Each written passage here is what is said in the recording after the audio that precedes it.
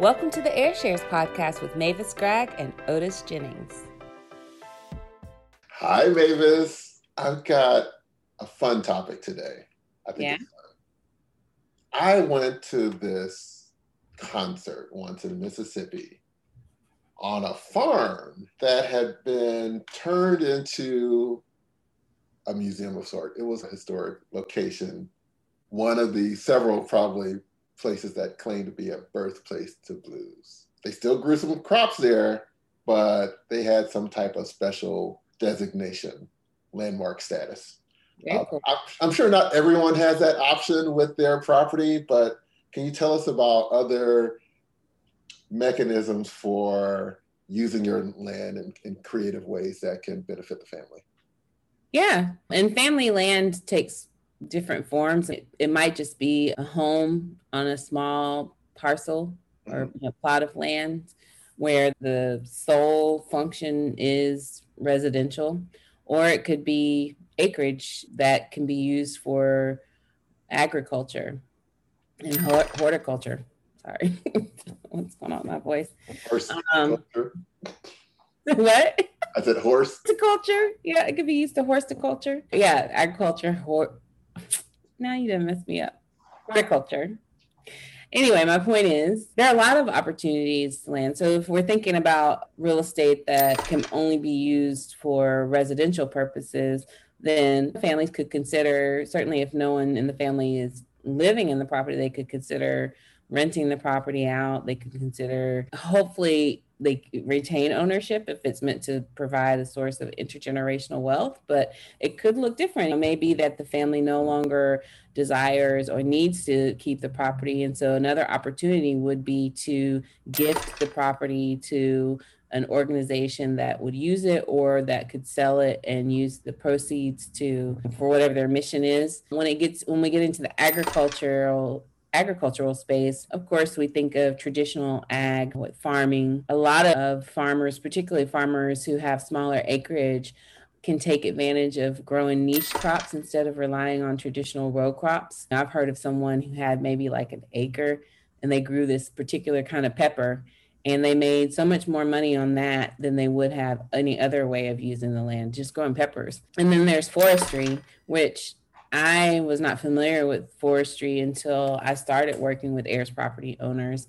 And forestry in North Carolina, for example, which is in the wood basket of the United States, forestry is over $28 billion a year industry, which is huge. If you just look around your home, there's so many items that are made from trees, that are derived from trees. So trees are very important for economic purposes, but trees are also important for conservation purposes. And that's another opportunity for land is conservation, whether you're doing your own conservation practices that you've determined are best for your land, or engaging with a third party, typically a environmental NGO or the like, to implement practices on your land for the purpose of conservation, and they can provide you funding in exchange. So one idea that comes to mind is a conservation easement. So an easement is where a landowner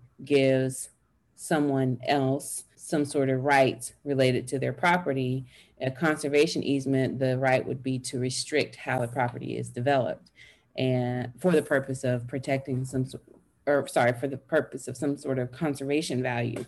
And it could be that you have a gopher tortoise habitat on your property, or that your property is located near an important water source, and developing the property in a certain way could harm that. And so a conservation organization could pay the landowner for conservation easement. Typically those are in perpetuity, but there are term easements. What else? Hunting. You can license your land for hunting. You can use your land for recreation, other types of recreation activities. I've even heard about families where they've had markets, a grocery store on their land, a grits mill.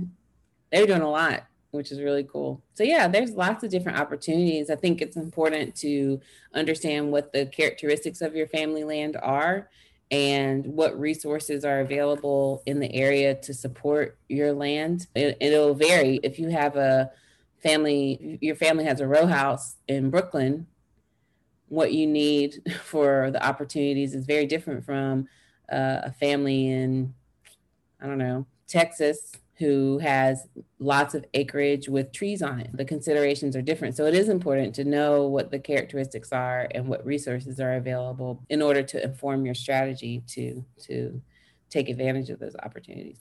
Speaking of Texas tree acreage, forestry acreage, and I know we're going to talk about family stories later, but we have some land in my family that my father put trees on, had trees planted on, and that lowered the tax bill for us. Mm-hmm. It was a pretty cool. Oh, yeah, that's another opportunity with land. Yes. Thank you for pointing that out. Yeah, a lot of states have incentives for as it relates to property taxes, as it relates to how you use your land. So one way is in North Carolina, we call it present use value. It has a different term in other states. But basically, if the property is being used for agriculture and you can demonstrate that it's being used for agriculture, then they will assess a value that's lower than market value, because ag value is significantly less than market value. And then that what that means is when they multiply it by the tax rate, the amount of taxes owed is much lower. So that's something that families who are using their land for agriculture should be aware of. But then there's also tax deferment programs. One that comes to mind is for seniors, folks who are of a certain age. They could either have a different assessment, a lower assessment of the property value, or they could have a tax deferment where the senior citizen owner is paying a percentage of the property taxes, and then the remaining percentage is covered by the local government. And then when that senior passes away or transfers their property, like selling it or something, then that money that they didn't pay is due. And so either the new owner or proceeds from a sale will cover that. That's cool. A lot of options for families. We should encourage people to look into them. Mm-hmm.